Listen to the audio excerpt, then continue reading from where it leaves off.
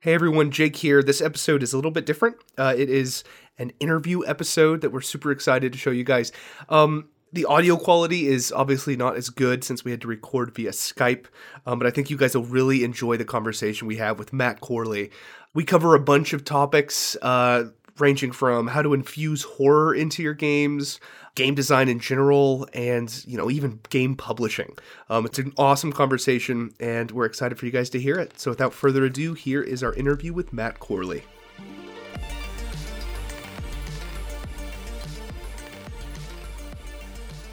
Welcome to Vox Arcana. I'm William. I'm Jake. I'm David.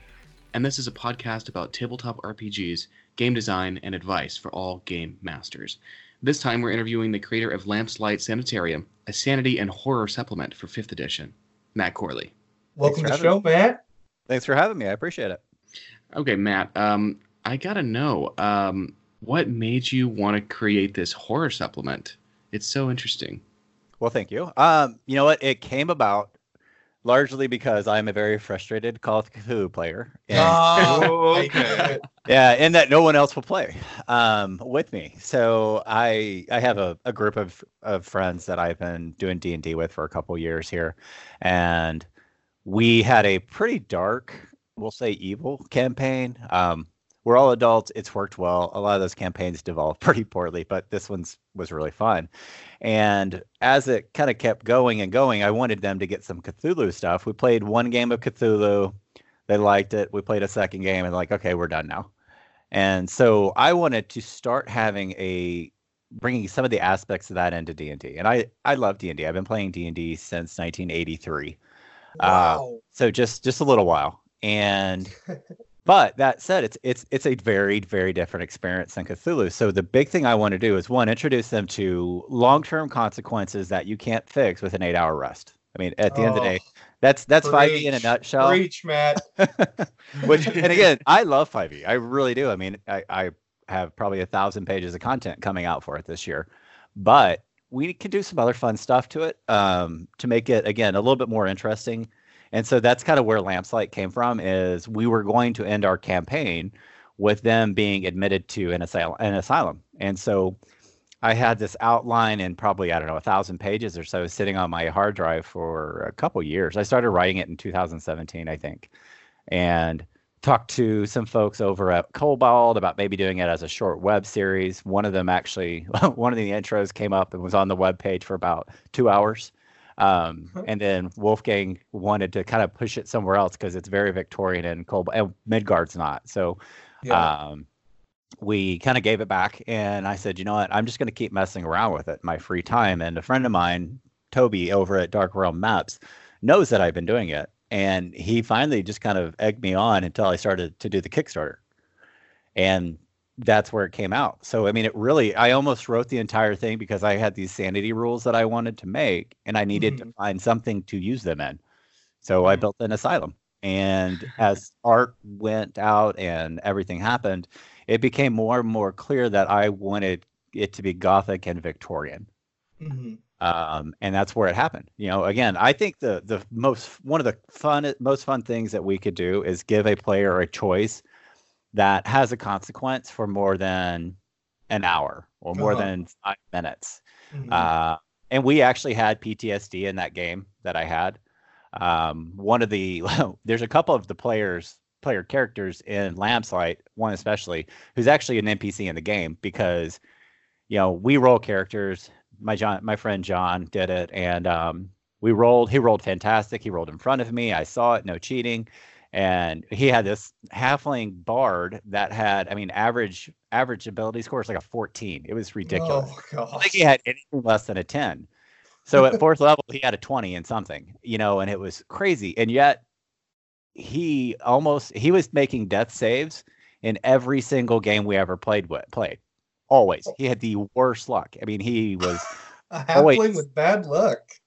I know, that's the best part about it, is that he's even getting to reroll ones, but so he'd get a 2. I mean, it was just simple. And so I'll have to shoot you guys a copy later, but one of the things I did was, again, so he had PTSD, and so depending on how we were feeling that day, I would say, well, you're terrified, so you need to make a charisma save to even be willing to interact or to do this. Oh, that's so good. So just kind of stuff like that. And the supplement itself, the insanity rules are already out there for everybody. If I haven't given them to you guys personally, I'm sorry, I'll have to shoot them to you soon. I know I have them. Oh, Yeah, you we do? have Good. them. Yeah. Great. So you can see that there's kind of two ways. There's like the disorder, which is a narrative. It's very role playing. So you can choose to have crunch or not, or the effect itself, which is the crunch. So, the patient or the patient. I'm a pharmacist. So I'm also a pharmacist. So I'm going to say patient. Not thinking better. So the character has a panic attack, is overwhelmed with helplessness and hope. That's the disorder. That's the role playing part. The crunch is you now have a -2 penalty on your initiative check and any save for a fear effect. So it all kind of matches together, and you can go as much or as little as you want. And if you forget something, it's not that big a deal. But again, I want you to remember, it's like, you know what? I ran into a horde of zombies when I was a 2nd level, and I still hate them, even though I'm 13th now. Yeah, that affects you. That's permanent. Oh, I love that. Yeah, that's interesting because I think you pointed it out that there's nothing that can't be solved with a long rest or a short rest even in 5th edition, because there aren't any serious built-in mechanics that last longer than a day for your characters. Right, exactly. Yeah, so it's again, I took a lot of stuff from, I kind of skipped over all of Pathfinder and 4th edition from life. So I have a different perspective, because for me, we went basically from 1st, 2nd edition to 5th. Oh, And wow. so I kind of remember all that stuff and think it's still there, and then realize it's not. And my players are like, "Oh, that's the most weird thing ever." It's like, "Oh, yeah, I just made it up." Wow. Okay. So take us back to, you said you started in 1983. So take us back to, just explain to us, how did you come across role-playing games, and how did you get into the hobby? So I think it was in 2nd grade, and my older brother came in with the red box set. Oh, Basic classic. red box set. Yep. And Nate sat it down, read it a little bit. I, of course, told him I had to read it because I was his little brother. And I liked it more than he did. I don't know that he ever really ended up playing. And so we played it, goofed off with it some. This was the 80s and the 90s too. So basically, you only kind of played when you found somebody who you felt comfortable with asking them that they would play. You're like, I'm pretty sure that that my friend won't run away if I say, let's go play D&D. And so I played that, and that's how it is. So I played very intermittently, but I kept buying the books and reading them and just absorbing them. And I think it made a huge difference. Like, D&D taught me math. I mean, it really did. Basic math, and then history and mythology and even literature to a point in some cases. And, we going up forward, and, in the 90s, when I graduated high school, I had a handful of friends that we played. And somebody, even oddly enough, showed me a Call of Cthulhu book, and I was like, "That's the dumbest book I've ever seen." I said, let's play Rifts. Rifts was the Palladium science fiction one that's so like gonzo and crazy. Yeah. And we played that, and we actually played a little bit of 2nd edition. That would have been advanced D&D then. So yeah, I remember all the AD&D books were the ones that I had mostly, and went to college. Finished school, got married, all that stuff, and kind of fell away from every once in a while. I'd be at a Barnes and Noble with by myself, and I just end up buying a set of books and catch up again.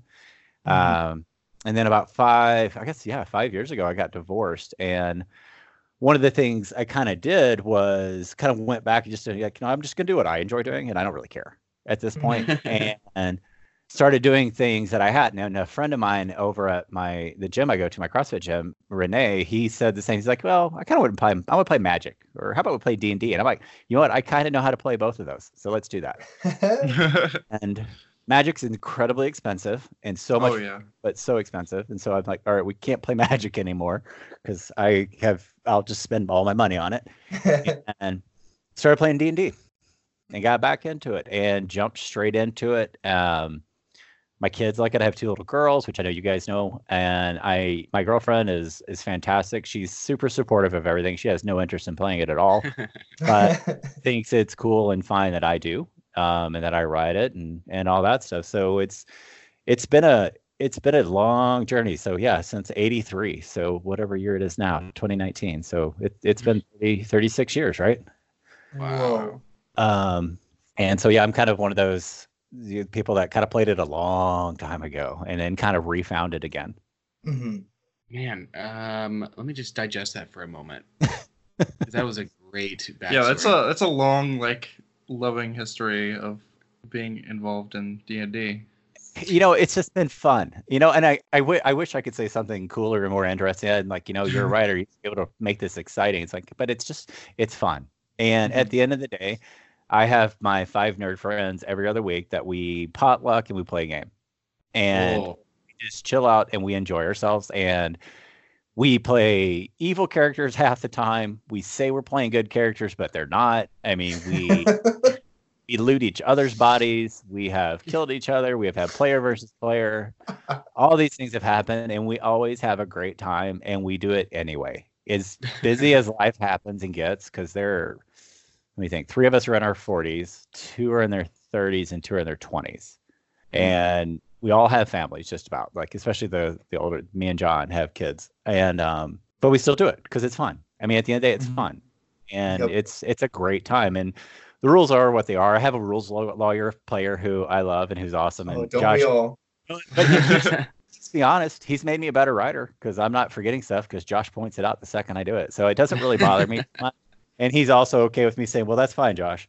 And then doing what I want anyway. Yeah, he gives me a look, but he's okay with it. And that makes it all good. So do you have any house rules for just 5th edition that are not these horror rules that are notable? Ooh, so I'm not sure if this. I'm going to have to think while I talk, but I roll everything in front of my players. Oh, bold. I don't, that's why we have player deaths, and not a ton, or not player deaths. I do that all the time. I did that in my last 2 interviews. I've yet to have a player death. We have. I'm expecting one. Yeah, we have character deaths. So we do that, and so I roll damage also. You know, I didn't used to because like, it saves you time, just use the average. And I played a couple games at Gen Con a couple years ago, and the DM rolled in front of us. It didn't slow a thing down, and it was so much more fun and interesting because you roll 3d6 and it's either 3 or it's 18. Yeah. It's never in the middle. Big difference. Yeah, it's a big difference, and it made things much more fun and much more interesting to me. And my players like it. We roll hit dice. We roll hit points and we roll ability scores usually. Ooh. Hot take. Yeah, so I like it again, and I make them do it in front of me. I'm in the same boat. Yeah.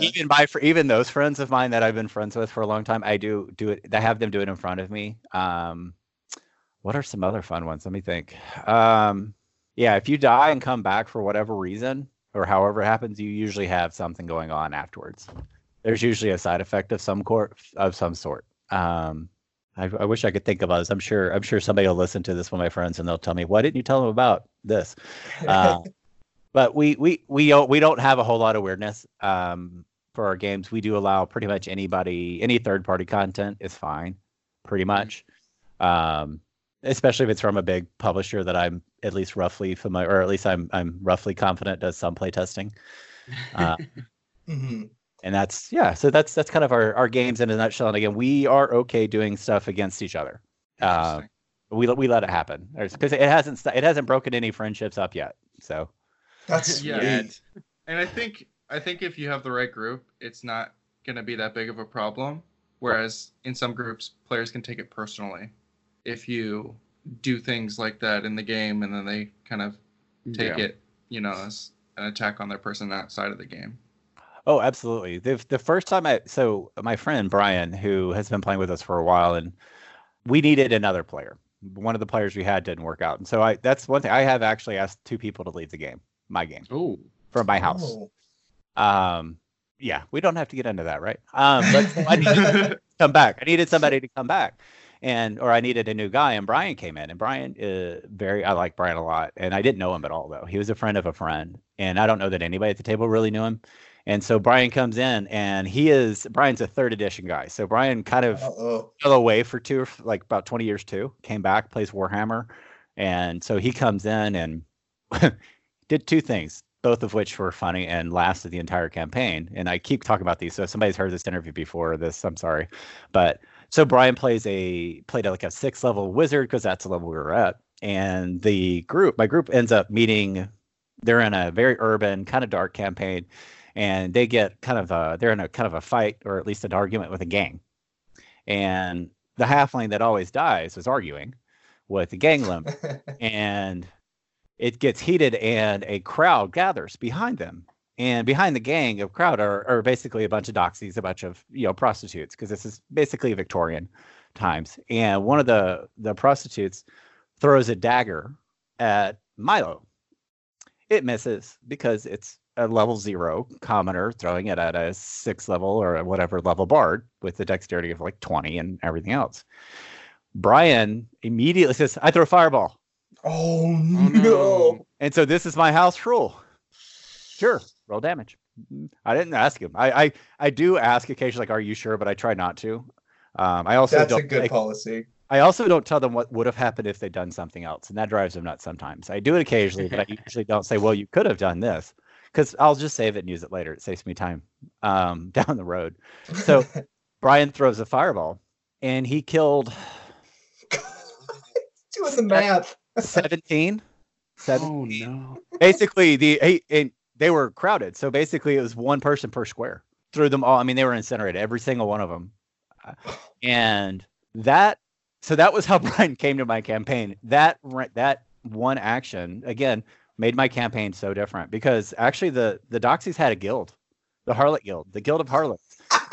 Sent them. I'm a part of that. Yeah, they sent them a bill. They got a bill of lading for damages, lost wages. They pissed off the police, because there are police. I mean, that's the other thing. It's like, we talk about these games that are it's so easy. You can kill a guard, blah, blah, blah. I'm like, yeah, you can. What about the actual police force? It's like, it's not the guard you care about. We got to kind of throw some of these things in there. And so they pissed off the police. That did a lot of stuff. The gang never gave up. There were assassins that would come at them out of nowhere. I would get basically bored, and I'd say, "You know what? I just roll 3 20-sided dice and say 3 arrows came out of the air at you, and boom, and they're done." And that's it. All right, that was the encounter. You just got hit 3 times. And they ended up, so that happened, and he ended up going to jail. They all did, for killing 20 innocent people. Yeah. And that's fine. So we did the jail scene where they're on a long corridor, and the gang says, "We're going to get you." And at the corridor, Brian's character, Bellamum, gets stuck in the middle of the hallway, and we close the front door, we close the back door, Bellamum's stuck. An assassin, and I use the SRD assassin, which is pretty nasty, came up behind him and rolled 2 crits. Oh no! And Brian's dead. Oh no! Brian's character is dead because he's played 3 hours total. Oh, I thought Brian had died. Oh. I still haven't killed a player yet. So Bellamum is dead, and this whole time, they're like, "Oh shit, I just killed the character of a guy that I've known for 45 minutes." I have an hour and a half to come to my house to play Dungeons and Dragons, and the guy that wasn't there anymore, I was kind of thinking like how that person would react, and that person, it would not have been pretty. And I ended up taking Brian to like a different room. Like, "Is that okay? We can figure this out. It's not a big deal." He's like, "No, it's funny." It's like, "It's great. Don't worry about it." Okay. So we went back to the table, and I said, the guys, I'm like, "Okay, here's a timer. How are you going to get in that room?" Because one of them had just learned Revivify. It's like, if you can get in there, you can save him. And they figured it out with I think they had 12 seconds left. Oh my gosh. Because I just did a timer, and we just do that. And that was a great dramatic moment. That was all done based on what my players decided they wanted to do. And it was fun. I mean, it was just really, really fun. That was probably one of then the final boss battle we did was the gang kept going, and finally they just said, "Screw it, we're taking over the gang." And that's how the campaign ended, where, Bellamum was wanted for murder across the entire. I mean, he couldn't go out in public without getting shot. Milo has PTSD, so he can't even walk without getting terrified of shadows. And then A couple other people left because they were playing your characters, and we had a lawful good paladin there that didn't work. So he left and went off to do something else. And then, the one guy took over the game, and Wow. and that's that ended the campaign. We just started another one, or then we just moved on to the next one. Oh man. What are some of the big changes to D&D based on this time era you've set the game in? Because it sounds like you still have halflings and I would assume other standard D&D races, but now your timeline is just fast forwarded into this soot-drenched Victorian era. Right. So, in my lack of planning, and which is funny because I do product development for a Fortune 200 company, so I should know these things. Like, you got to plan more than 10 minutes out, Matt. And so I did this Kickstarter. I'm like, oh, it's only going to be 120 pages. I'm doing this. I've got a proof in front of me. I've got the last proof should be coming in the next couple of days, and it's 200 pages. One of the things I didn't think about was like I just do so much on the fly and don't really worry about it. Not many other DMs do that. And so I actually have an entire section that's called Making It Lamps Light. I'm looking at it right now. It starts on page 10. And it goes through page 27. So it's almost 20 pages of just kind of notes on things that you can do to make this inserted in. And yeah, I actually grabbed the SRD and I just went straight through the SRD and said, all right, this section of SRD. So it's actually in the same order. What's a common class in what I think is Victorian, or at least my version of the Victorian? The common class, rogue and fighter, obviously. Mm-hmm. But the very, very first thing I said, I think, is you do whatever the heck you want. I don't care. I literally write that you have my permission to mix, match, edit, adjust, borrow, adjust some more, reskin, and just do whatever works. Mm-hmm. It's guidelines. I'm not going to be upset. I love it when people use something I did well enough to adjust it to fit them. I think that's a huge compliment. So, but again, I go through classes like, the common classes are rogues and fighters. A unique class, virtually unique, would be like a barbarian or a druid. Now that's not mean you can't do that. It just means that maybe have a backstory or some sort of vague idea of why they're that way. Victorian England even actually had Bartitsu, which is an actual real martial art. Sherlock Holmes, actually, that the martial art that Sherlock Holmes did was actually a real one. And it was basically stolen from all the different Eastern martial arts and even some other Eastern European ones that they could find. But martial arts have been around the entire world, some form or fashion, forever. Mm-hmm. Europe actually has catch wrestling, and Europe is amazing. I mean, they have a very, very strong tradition of like grappling and martial arts. It's just different. Interesting. Yeah, no, actually, the Spanish actually has some really cool ones too. They're like sword and dagger and sword and cloak, all that stuff. So I used to be into martial arts too. But there's a little bit of everything. And I said, an uncommon would be a bard or a cleric, and they're less common mostly because it takes money and time to have that kind of training, and so there aren't as many people that have that opportunity. But again, do whatever you want. It's fine. And your player characters, obviously you're not commoners, so it's okay to be unique, and that's fine. I even wrote, the type of armor you wear is going to affect you somewhat at a social level. So, I can't remember what I was reading. I feel like it was a book where, oh shoot, what was the name of that series? But anyway, so basically electricity stops working and somebody finds a suit of plate mail armor that works and fits, and they're essentially a walking tank. Oh yeah. And that's true. I mean, that's completely accurate, and you will be treated as such. And so maybe intimidate works better, but persuasion probably doesn't. Or, deception might not work as well. So again, everything's always optional for me with rules, especially crunch. If you don't want it, don't do it. It's not going to hurt my feelings. I promise. I won't know anyway. So that's kind of what it is. And like, and weapons, are you openly carrying and walking around with a longsword? People think of a lot of these things like, it's not a big deal. I can do anything I want. It's like, well, you're not always in a forest. You're not always in a dungeon by yourself. And that's where it gets more, for me, I think it's more fun and more interesting. And so like, if you walk into the temple with a plate armor and a longsword strapped to your back, you basically have a disadvantage on your charisma rolls. Yeah. Because they're like, you came in here looking for trouble. Yeah. And we are going to do that. And I do not go by a natural 20 doesn't get you everything. There's still reasons to fail. Yeah. somebody, I always see that. It's like, well, the bard rolls a 20 and it's a 25, and how do you, and they get whatever. They rob you blind. It's like, not necessarily. What if I'm sitting there staring at them? You can roll a 20 and I'll still see you. So you gotta take that into there. There are definitely going to be situations. That's more of a Cthulhu thing probably, but there are situations where it's not possible to do what you want to do.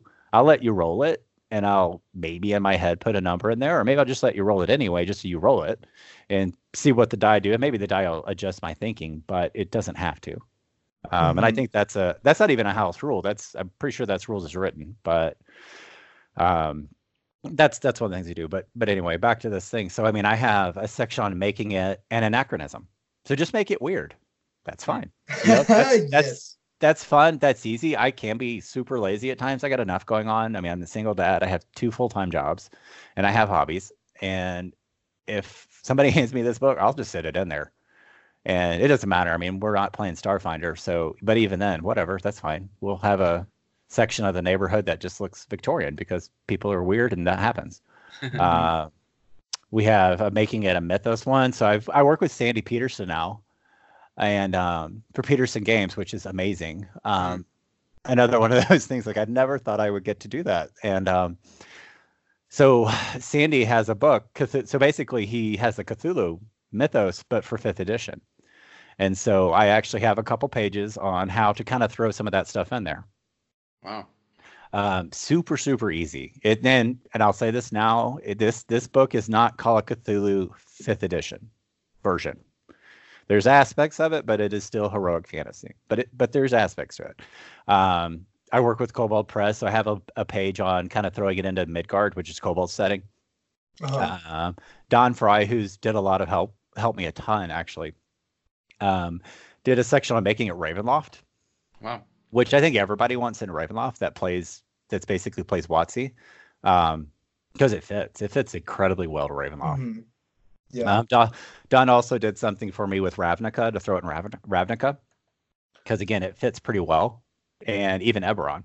Mm-hmm. So we took 3 big settings, 4, I guess, big settings that are out there, and said these are some small adjustments that'll ease it in there for you, and you can grab. You can kind of throw it wherever. And there's even a making it weird Victorian one. So I want it to be used at the end of the day. Mm-hmm. So my question is, there's obviously so much Lovecraftian horror elements. When were you first introduced to that kind of Lovecraft Cthulian style horror? And how did you pick which parts that you really wanted to insert into 5e? Right. So I'm gonna lose all of whatever horror points I might have. I did not like horror much when I was growing up. Okay. Gremlins scared the hell out of me when it came out, because I saw it at a theater. And Indiana Jones was the other one that came out then, where they pulled the heart out of the body. And, oh yeah, Temple of Doom. Yeah, first 2 PG-13 movies there ever were. And so I kind of got into it as I read a ton. Like enormous amounts of books all the time. That's all I do. I don't really watch TV. I don't even watch movies very often. I just read or work. And my books adjusted as I got older. I kind of saw things that were more challenging and more interesting and had more consequences, had more characters, and just, it was just better for me. Mm-hmm. And I started gravitating a lot more towards thrillers and mysteries. And then the line between a thriller, a mystery, and horror is pretty damn thin. Yeah. Yeah. Especially if you take gore out. And I don't do true. Gore. Yeah. I don't have gore in here. There's some a lot of imagery in Lamplight that's can be disturbing. I actually did a psychiatric rotation. I worked in a psych hospital for 8 weeks as part of my student, to get my degree. And I've seen people get electrotherapy. I have been there, and I have talked to kiddos when they got admitted to my psych ward after doing and having things done. And it's heartbreaking and it is awful. But we need to face those things, and it can help us understand. And we also in understanding these things, we can realize, you know what? It's a mental illness, or it's just a situation, and it's not any different than anything else. It's, if we understand it a little bit and we can empathize with it, that works. And that's, again, I take gore out of it. I don't really do gore one way or the other. It doesn't really matter to me. But with thrillers, Scream is amazing. Oh And yeah. I love Scream, and it is. I mean, yes, there's gore there, but it's more of a mystery. It's more of a thriller and a murder mystery for me. But yeah, so I've read a fair amount of Lovecraft, of course. Um, Probably not my favorite Lovecraftian author. There's his own personal things that he's got going on, which were pretty disgusting, Yeah. and despicable. My But goal is to create a genre that is named after me, and then to have someone else in the future say, I like Jake Bartonian literature, but he's not the greatest Jake Bartonian literature there is. yeah, but he didn't do it well. Yeah. That's wonderful. I love that. I love that. But so like but I love the mythos. I like the unknown. I like Uh-huh. the you're not as important as you think you are. Uh, Mhm. and in some cases, yes, you are helpless. But with me, I tend to, especially this is a D&D supplement, and even my COC stuff. There's you can win. It's not guaranteed dying. Mhm. But so that's maybe that's a little more Rob Chambers, but like Ruth Emrys there. So I read more of the newer stuff in it. By newer, it can be the 70s for it, I guess. But like Ruth Emrys, she wrote a series where she took the side of the deep ones, and they are the protagonist, and the antagonist is the U.S. government. And I love this. honestly, if anybody's listening, and maybe Ruth is, I doubt it, but who knows? But she's not a tabletop person, but the deep ones are put in the concentration camps with the Japanese from World War II, too, Mhm. and they're with them. It isn't. I mean, it's literature, which is kind of which is, and I say that with meaning it that way. Like it is actually literature to me, and it has a very deep meaning. And you don't have to have that. I read awful stuff all the time, and I love it. But it's great. And like Victor Laval did, the Ballad of Black Tom, where he switched it a little bit because of the way that Lovecraft portrays, African Americans and Asians and basically anybody that's not a white guy. And so A Ballad of Black Tom is an incredible novella. I mean, it is amazing. Robert Bloch is great. Ramsey Campbell. So again, I read them is how I got to it. And I still have a ton of Lovecraft stuff because I have to research it for stuff I'm writing with Sandy, or just to make sure I'm not being too internally inconsistent. But again, if I had a chance to read a Mythos book, generally it's going to be something from the last few years, with the last probably 5 years being some of the best ones. Mm-hmm. And I do movie wise, I do have some books. I love Scream is great. Scream is probably one of my more favorite ones. And again, I admitted this on Twitter a couple weeks ago. I had not seen The Thing. Oh my gosh. One of my favorites. It is amazing. And it's from 83 or something like that. It held up great. I mean, the side effects again, pharmacist talk. The special effects are a little bit more basic, but I thought they were fantastic. I love that book or that movie. I absolutely loved it. I've got Mouth of Madness I need to watch next. Yes, yeah. So, okay, I have a question about. I find this just fascinating with your background in like pharmacy, and that like is your career occupation, and how that kind of influences what your work in Dungeons and Dragons and role playing games. So, I'd like to ask about the concept of sanity and how maybe your like occupation and like pharmacy and psychiatric, all that stuff like influences how sanity works in like role playing games, stuff like that. Right. So, I mean, first off, I'm going to kind of tip my cap. So, Sandy and Chaosium and Call of Cthulhu, all the folks that did that did a very, very good job with it. They really did. And so when I did it, I actually kind of thought, all right, so how did Sandy do it? Or how did Chaosium do it? And some of it is, there's definitely things, I mean, you can tell that I read and I've played COC if you do it. But what I tended to do was, and there's, what are we on, the DSM-10? So basically there's a book, the DSM Diagnostic, I don't know what, something like that. They're on 10? I think it was DSM-4 when I was in school, and I think it's 10 now, or is it 8? It's something like that. I have no idea. That's crazy though. But so yeah, there are medical books obviously that do these disorders, and I read them, and I was like, well, this is the situation, or this is what it looks like, and then I just kind of throw an effect on it if I want to, and it's basically and I would start off with a table that says OCD or PTSD, and then I'd kind of break it out from there. So I'm looking at a table right now in front of me that's going to help me out here. So like it says the character fixates on a mundane object within the room and begins to count all instances of it. She can't do anything else until she finishes counting. So that's the disorder, which is OCD. And the effect is the DM chooses an object in the room and that the character uses her action to count it. That's the character can only take reactions while counting. This takes 1d4 rounds. And so being a pharmacist too, it's like it can be boring. I'll be honest with you there, but it's also incredibly complex. And my job now, especially, is basically making incredibly complex things as simple as possible to people that aren't technical. And I mean, I work IT work. I do all sorts of stuff, and so there's a lot of that going on with D&D and with game design in general. It's just like, all right, so I'm going to make a complex situation straightforward. Yeah, no, absolutely. I have noticed that in your work and also in like the Call of Cthulhu, the game. I have a history of mental illness in my family, and in seeing like the sanity rules and some of this stuff, it doesn't immediately jump out to you like like a lot of Dungeons and Dragons, like, oh, a tentacled horror goes, yeah, and it's like, oh yeah, and you're kind of gleefully in this kind of faux horror type of thing. But when you look at Call of Cthulhu and you look at sanity and you look at some of the stuff in there, you see that stuff and it seems almost mundane. It seems almost like, but you see kind of the breaking down of the mental, and that kind of stuff is like the really insidious stuff that gets under your skin. Is like, oh, this is really like psychologically horrifying. And I love that. I love that.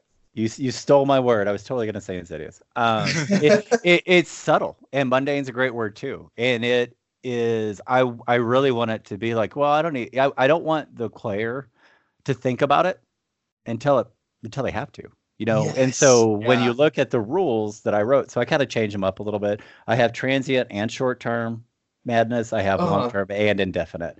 And so I didn't quite like, I mean, the rules right now for madness and the DMG, it's a footnote at best. It's what a page. You're right. Exactly. It's there because it's been there, but it's certainly not for playing, I don't think. I mean, and they go away. I mean, they go away easy and they go away fast. And they go away forever. But so most of these cases, if you have a long-term and indefinite, they need to be triggered also. So you might have some kind of minor.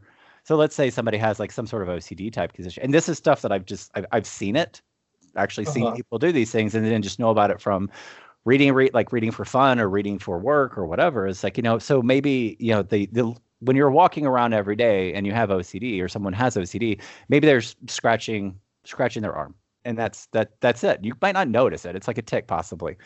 However, when they get in an incredibly stressful situation, maybe that's all they can do. Oh yeah. And so there's different ways to do that. And I even have a page that's what incites an insanity check or a sanity check. And we actually have, and I don't even remember who I stole this from or where, but basically every day. So the first day, it's a DC 8. The next day it's a DC 9. Then it's a 10. So it builds up. Yeah. And again, so this is my hope. And again, I hope I never offend anybody with this stuff. And I feel like I tried to be very conscientious of it because everybody has their own things, including myself. And but my goal is I wanted other people to kind of think of it too.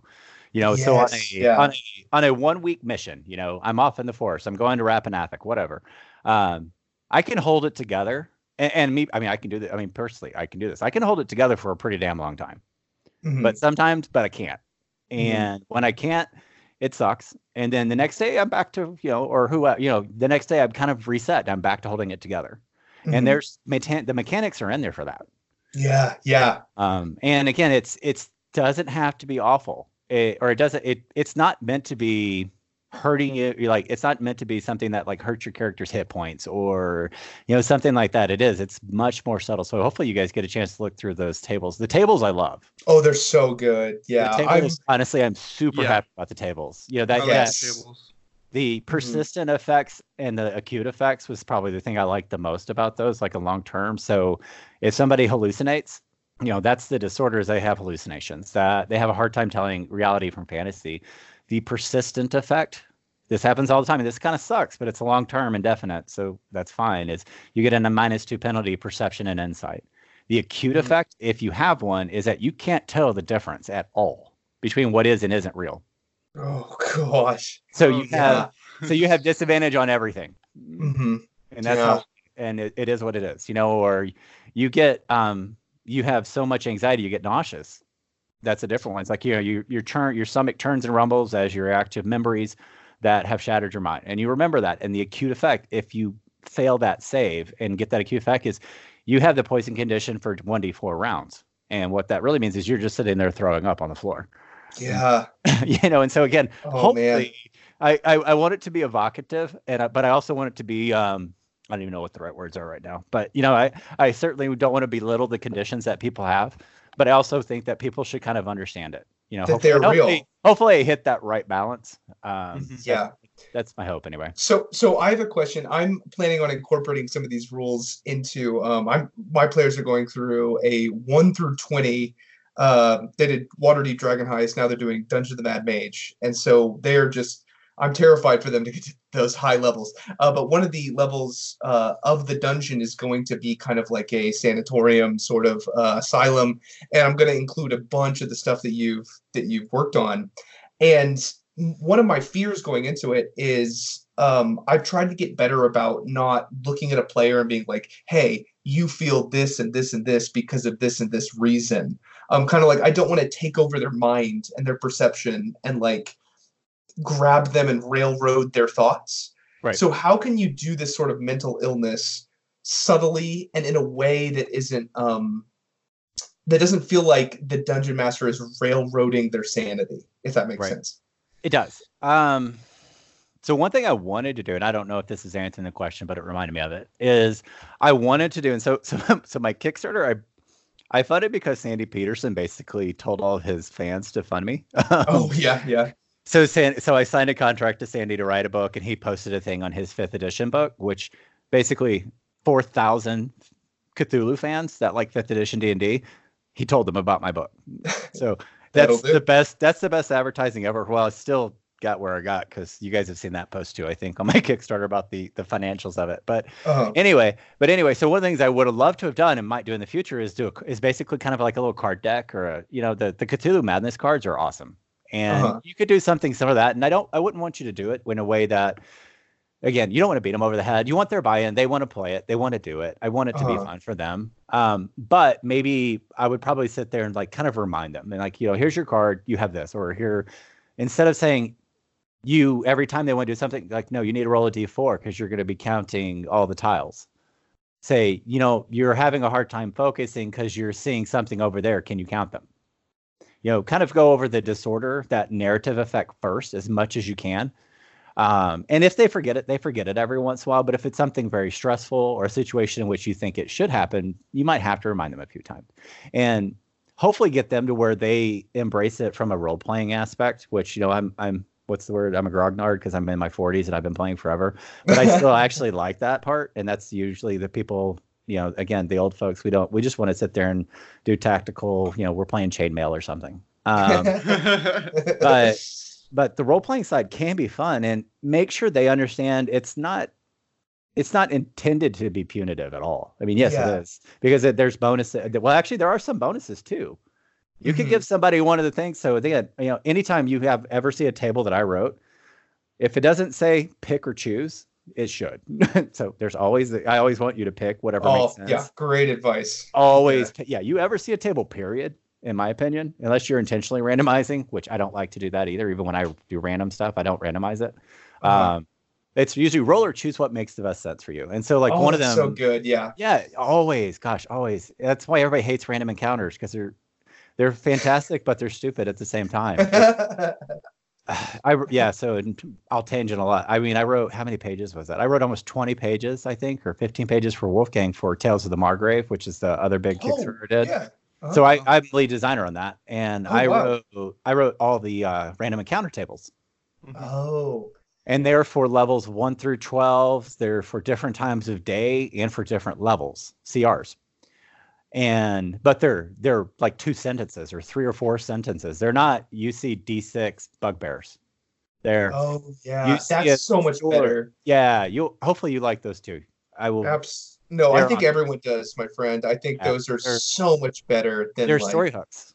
Yeah, when it's like, hey, you get 1d4 vampires. It's like, wait, what? That doesn't fit here. Like, Yeah, no, you get mugged by a bunch of children who are actually halflings. You know that's the way it is. So, but anyway, yeah. But to the psychosis part, it's like maybe give one or two of them something that's actually good, and then a couple of them that you think are more into it or more likely to remember something that's not as good, and then they'll kind of all remind each other. Like if you're scared all the time, and I did kind of lift this from somebody else, but so the disorder, and this is a transient one, is that the hairs on the back of your arms prickle. Your heart races. It's a mini panic attack. Yeah. You break out into a sweat. You're feeling a dread suffuses you everywhere. However, you're on your toes. You're watching. Your shit is tight. Yeah. So you're getting a +2 bonus on your initiative because you're expecting the worst. So That's so good. I there's love not- that push and pull. Yeah, there's not many of those, but there are a few, and there are even some that go both ways. Mhm. That can be good sometimes, can be bad other times. Like that crazy laughter that people get when they're scared. That's in there. It's one of my things I have in there. It's Yes.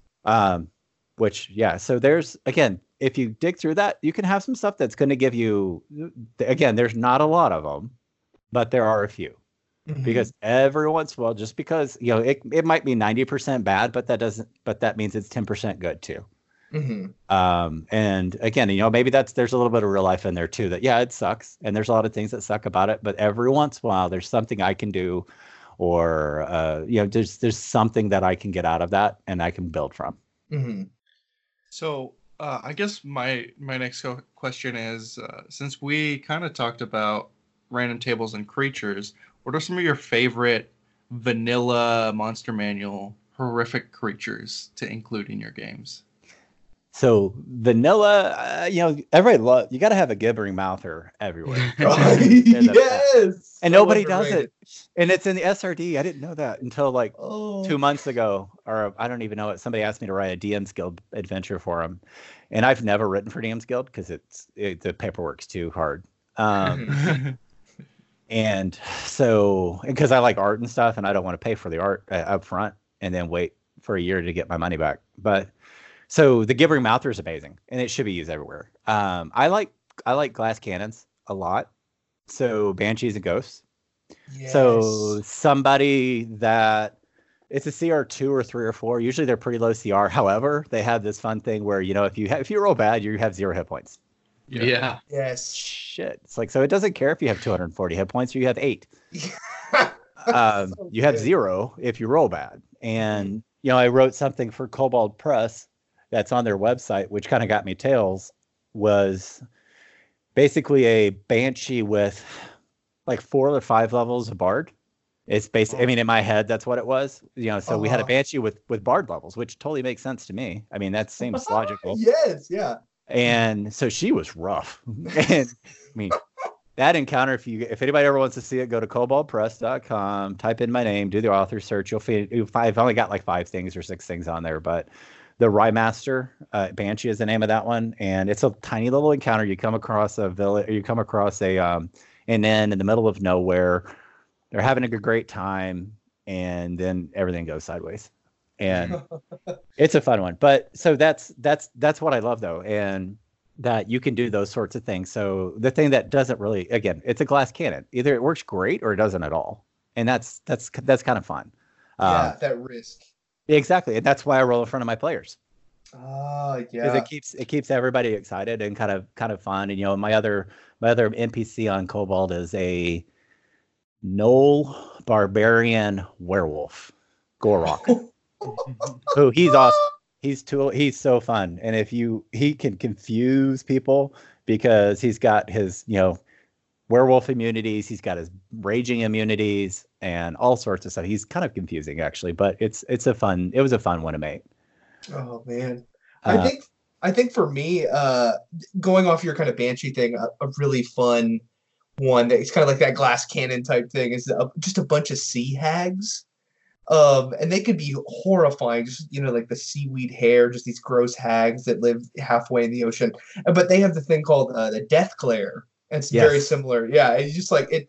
They do a wisdom saving throw. I don't think the DC is that hard, but like Right. if they roll bad, they just drop to 0. Yep. And it's like that sort of thing is so good. And a lot of power gamers and munchkins will be like, that's so cheesy, but it's like, no, like that, it's kind of like we've been talking about, it's kind of incorporating that horror element into it. And it's like, no, sometimes like you will pass out from, even for the best warrior in the realm, you will pass out if you see something so terrifying. And I love that. I love that. That's one of the reasons why I like creatures that have petrification effects, where you can just get turned to stone if you roll badly. And you have 2 chances essentially, and most of the time it's not that hard, but occasionally someone gets turned to stone. And yes, so that's actually something I love to do, and you guys got to both hit on it separately. Is that I think, again, when people say D&D is not hard enough, and they're talking about from a deadly, like an encounter perspective, it's like, that's because you do 1 on 5. Obviously it's not hard. 1 on 5 is not hard ever. I mean, but when you do 10 on 5, it gets real. Trust me. Yes, it does. So like, and it's a hat, and I don't even think I realized it until I saw it online, was like what Conjure Fey or stuff like that. You can conjure, I think, 8 sprites. They do like 1 hit point of damage. However, if they hit you with their arrow, I think it's the arrow, you have to make a save or fall asleep. Oh no. So I'm not giving you a disadvantage. I'm making you roll 8 times.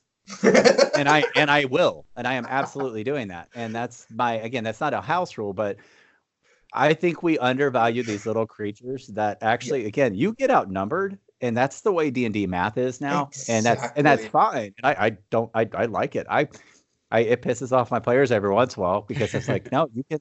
No. I could take you out. I've got a 12th level barbarian, whatever, and I can do anything. It's like, okay, give me 30 kobolds. Hey, and we'll sit on a cliff and we'll just shoot arrows at you. Yeah, and it's fine. Last night I was playing Dungeons and Dragons, and I had these like really beefed up Duragar with plate mail and this captain that had all these magic items. I'm like, they might die. Like, I'm going all in.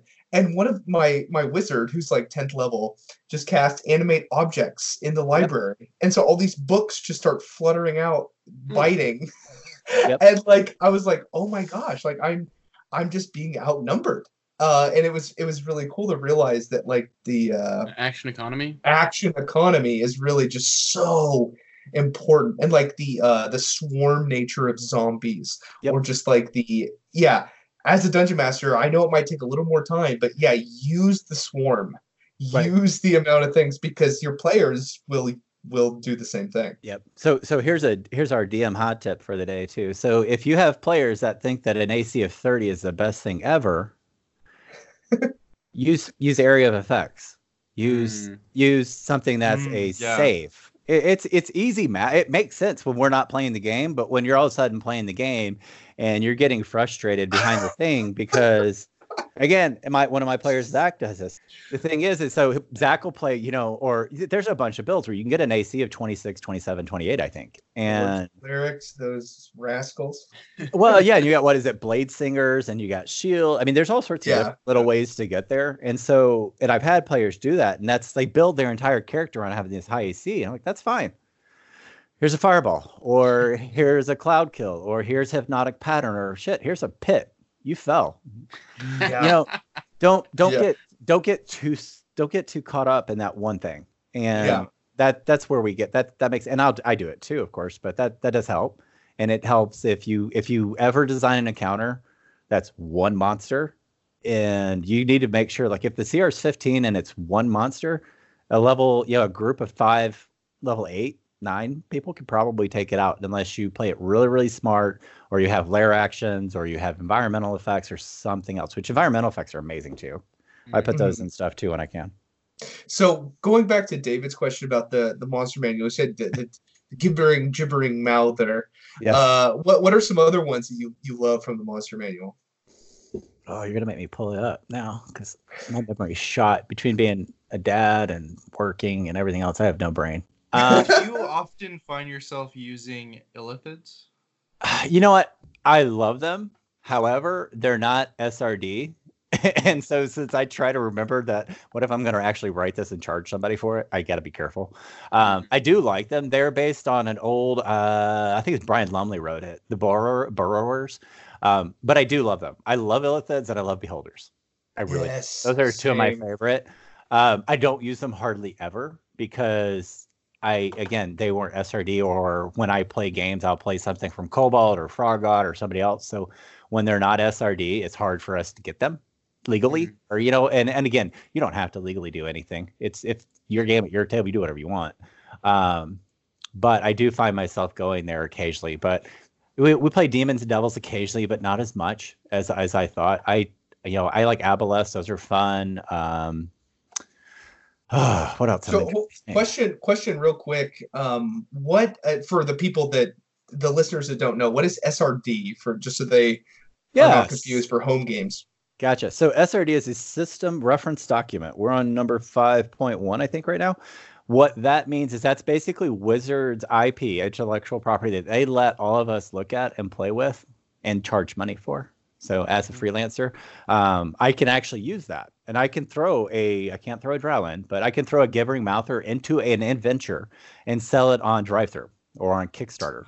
And I am not committing probably not a felony, but I'm not breaking the law. I'm not doing copyright violations. And the difference between DriveThru and DM's Guild is DM's Guild actually lets you use stuff from Wizards products that are not SRD. So if you're in DM's Guild and you're a designer, you can use anything as long as you reference it right. You can basically use anything.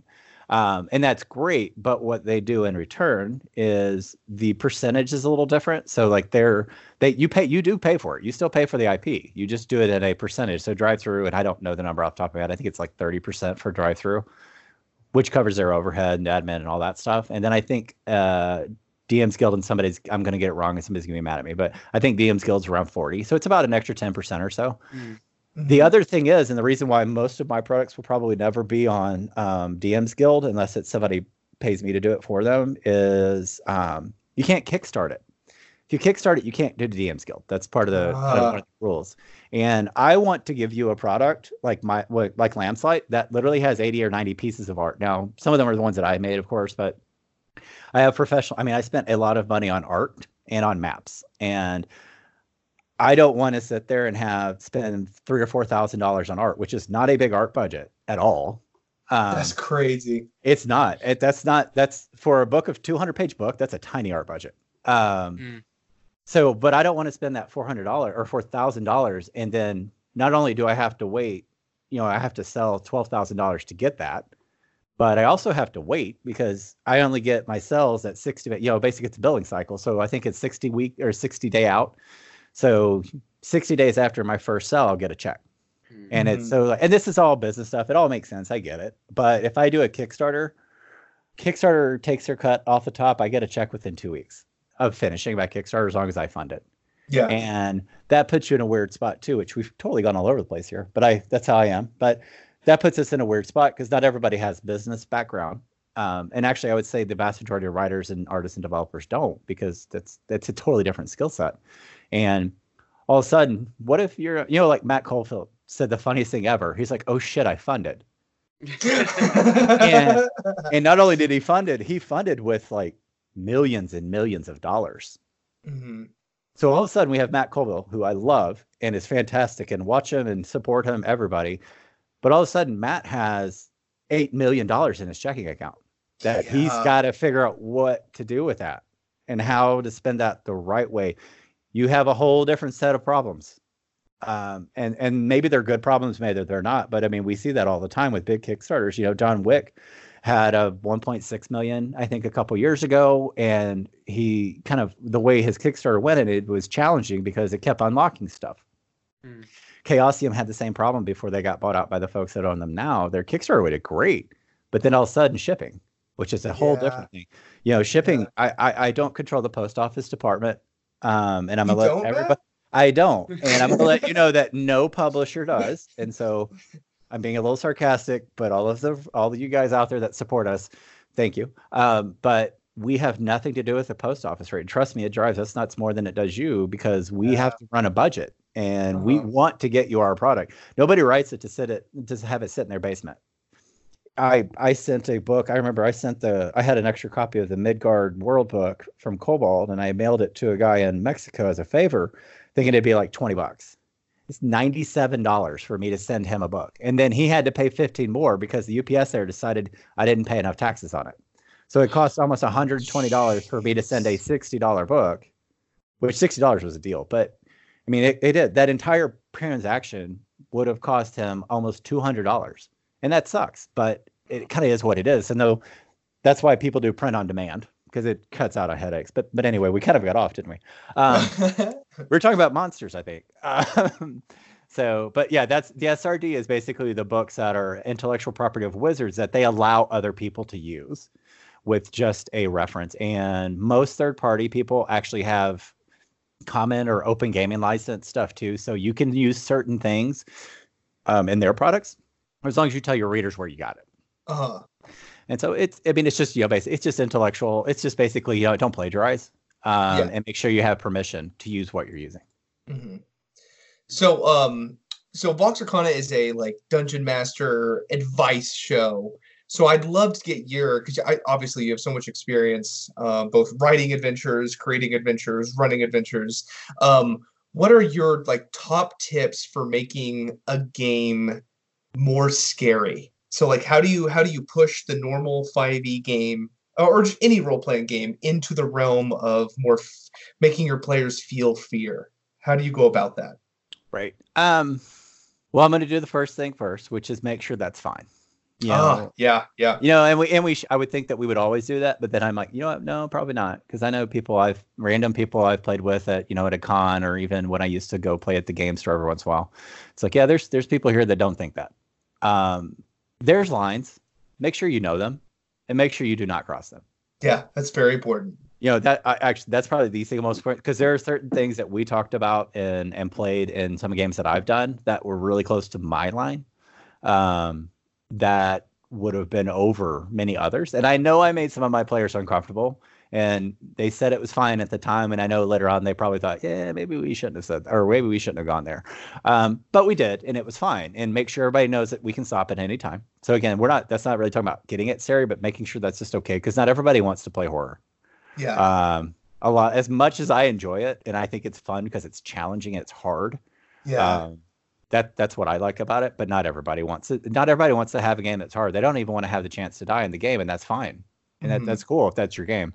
But make sure make sure there's a consequence. Make sure it's personal. These things, make sure they keep going on and on and on. That even if it's not a horror game and just a general game. So let's say you piss off somebody in your level 1 adventure because you stole from somebody's family heirloom, or maybe you seduce somebody's husband or wife or whatever. It's like, yeah, they have family, or they have other friends, or there's other things going on there. So keep it personal in whatever way you can. And then that's a fine line too. It's like, so do you attack their family, or do you bring their family in an uncomfortable situation? Each interaction should, again, kind of chip away a little bit at what they're doing. And so that's how we kind of use those sanity rules. And remind them. It's like, and just kind of keep those things not necessarily front and center, but don't let them forget it completely. There's little stuff that you can do, which I know my friend Lou is going to hate this, but technology at the table. I've recently went to D&D Beyond, and I do like it, actually, but I am 100% okay with a piece of paper, a pencil, and one set of dice.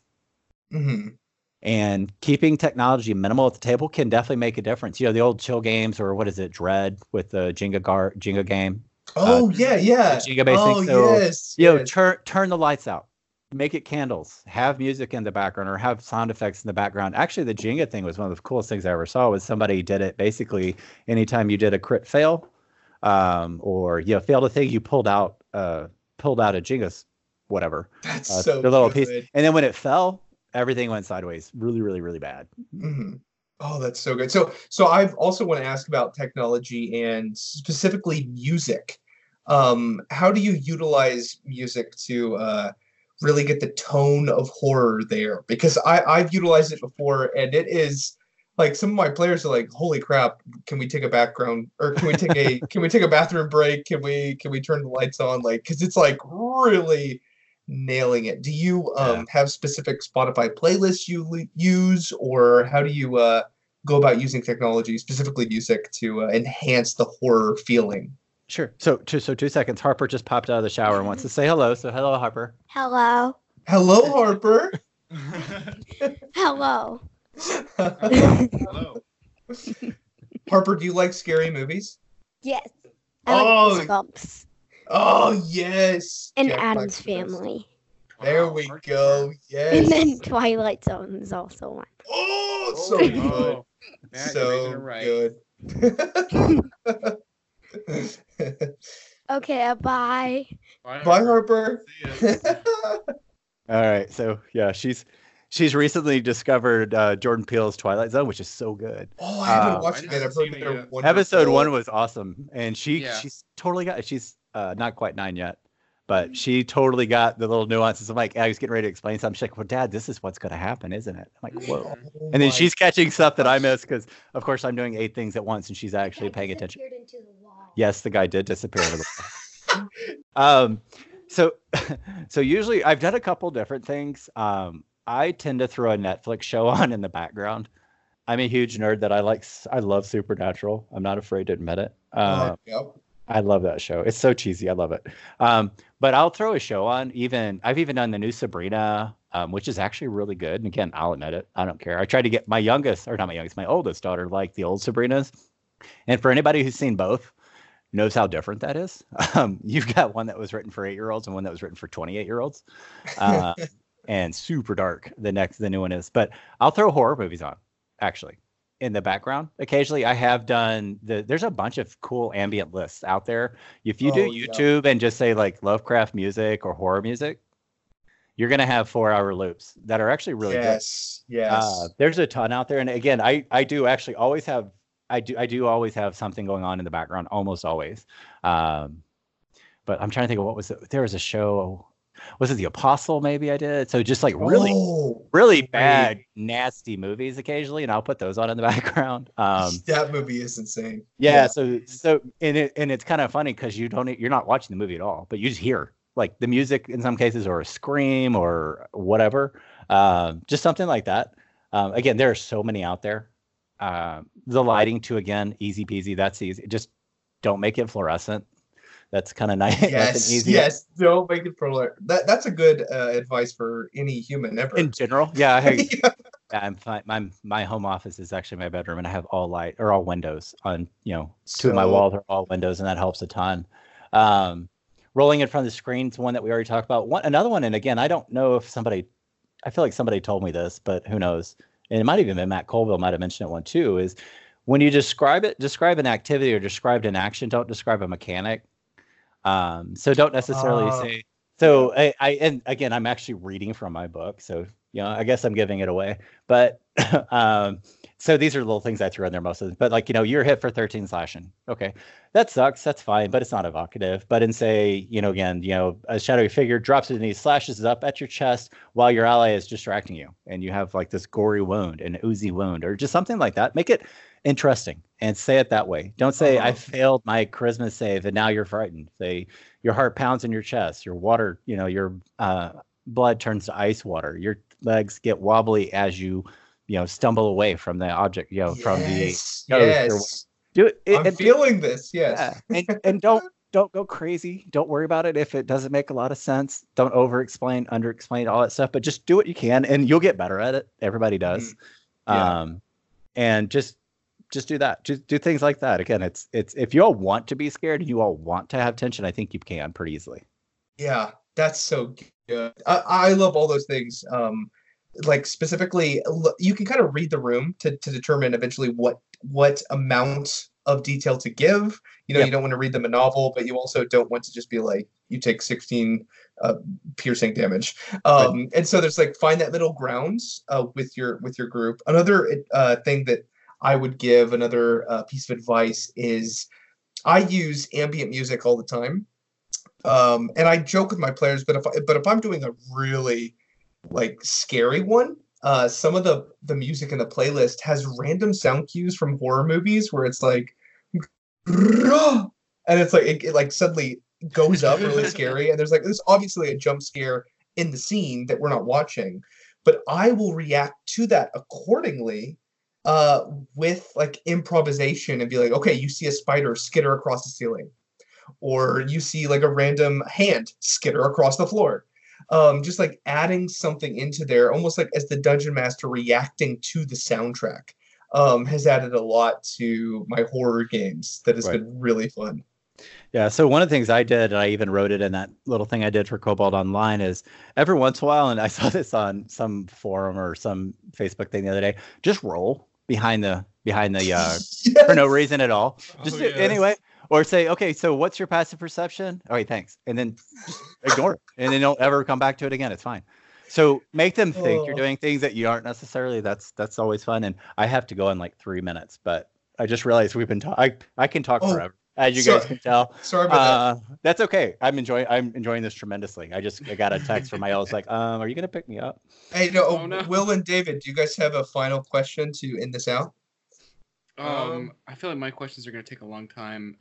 Nothing that can be answered in like a minute or two. We can always talk again. I love talking. Yes. Oh, yeah. So I mean, one thing I did, you guys had somebody sent it. It's like, there are a lot of really good NPCs that we made. I didn't do a lot of monsters. There are some. Don did a couple monsters. Probably did more than I did actually, but I did NPCs, and I know it's the same thing. But I did an inner patron level on my Kickstarter. I think I had 8 of them maybe. And I didn't get them all out, so I ended up asking a few people if they wanted to be in it. And basically, I just talked to somebody and got some rough feedback from them and created NPCs for them that are either patients or doctors or whatever.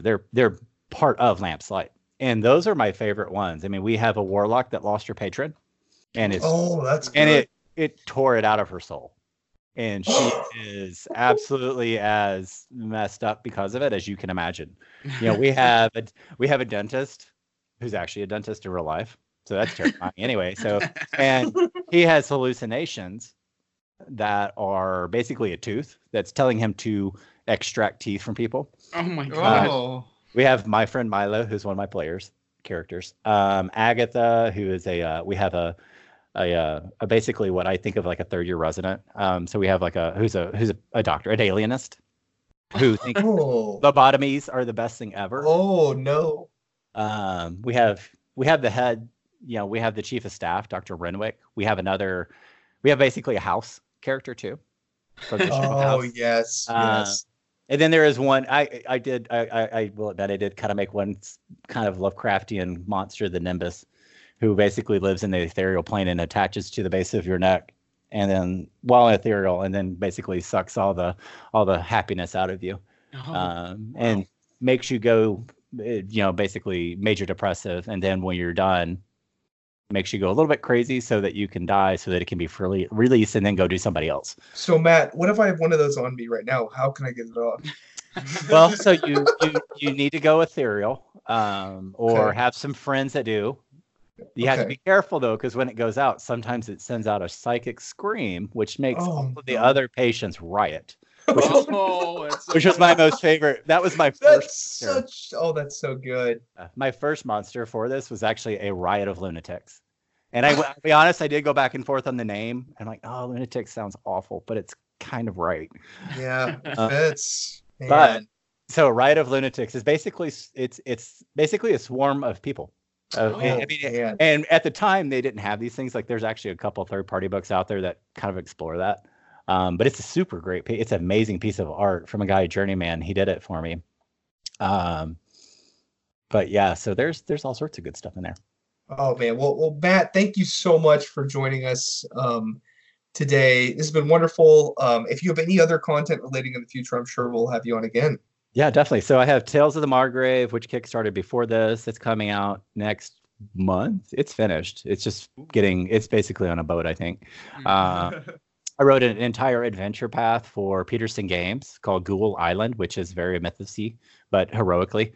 That's 1 through 15. That's going to be a serialized 4-part adventure path, kind of like Paizo does. That's going to start this summer. I have 2 more contracts with him for 2 more adventure paths after Wow. that. So Nice. I do big projects, so you don't see me on little ones too often, just because it's easier for me to manage. Absolutely, yeah. But yeah, so I've even got some. What's else? Brilliant East is coming out at some point. That's going to be probably next year. I wrote the Plateau of Ling section on for. It sounds like a movie already, though. It's fun. It's a really good kind of Asian inspired that hopefully is actually not just like crappy kung fu movies. So it's a little bit more authentic and a little bit more genuine. So, but anyway, yeah, I will look forward to talking to you guys again. I had a blast. Absolutely. Hey, this was fantastic. Thank you so much for being on the program, Matt. Yeah, Thank you. Thank you, Matt. All right, and I can be found at Matthew D. Corley at Perfect. Twitter. I'm very complicated. I just use my name. So I'll talk to you guys later. Thanks a lot. Absolutely. All right. You have a great day. If you would like to check out Lamplight Sanatorium, you can find that on the internet. It is an amazing supplement, having read through it. I'm planning on implementing a bunch of stuff in there into my games to infuse some creepy horror fear into them. If you're a fan of Vox Arcana, you can follow us on any social media sites. And if you would like to get access to our entire back catalog of bonus episodes, you can do so on Patreon. For $5 a month, you can get all those bonus episodes. As always, thanks for listening, and we'll see you next time.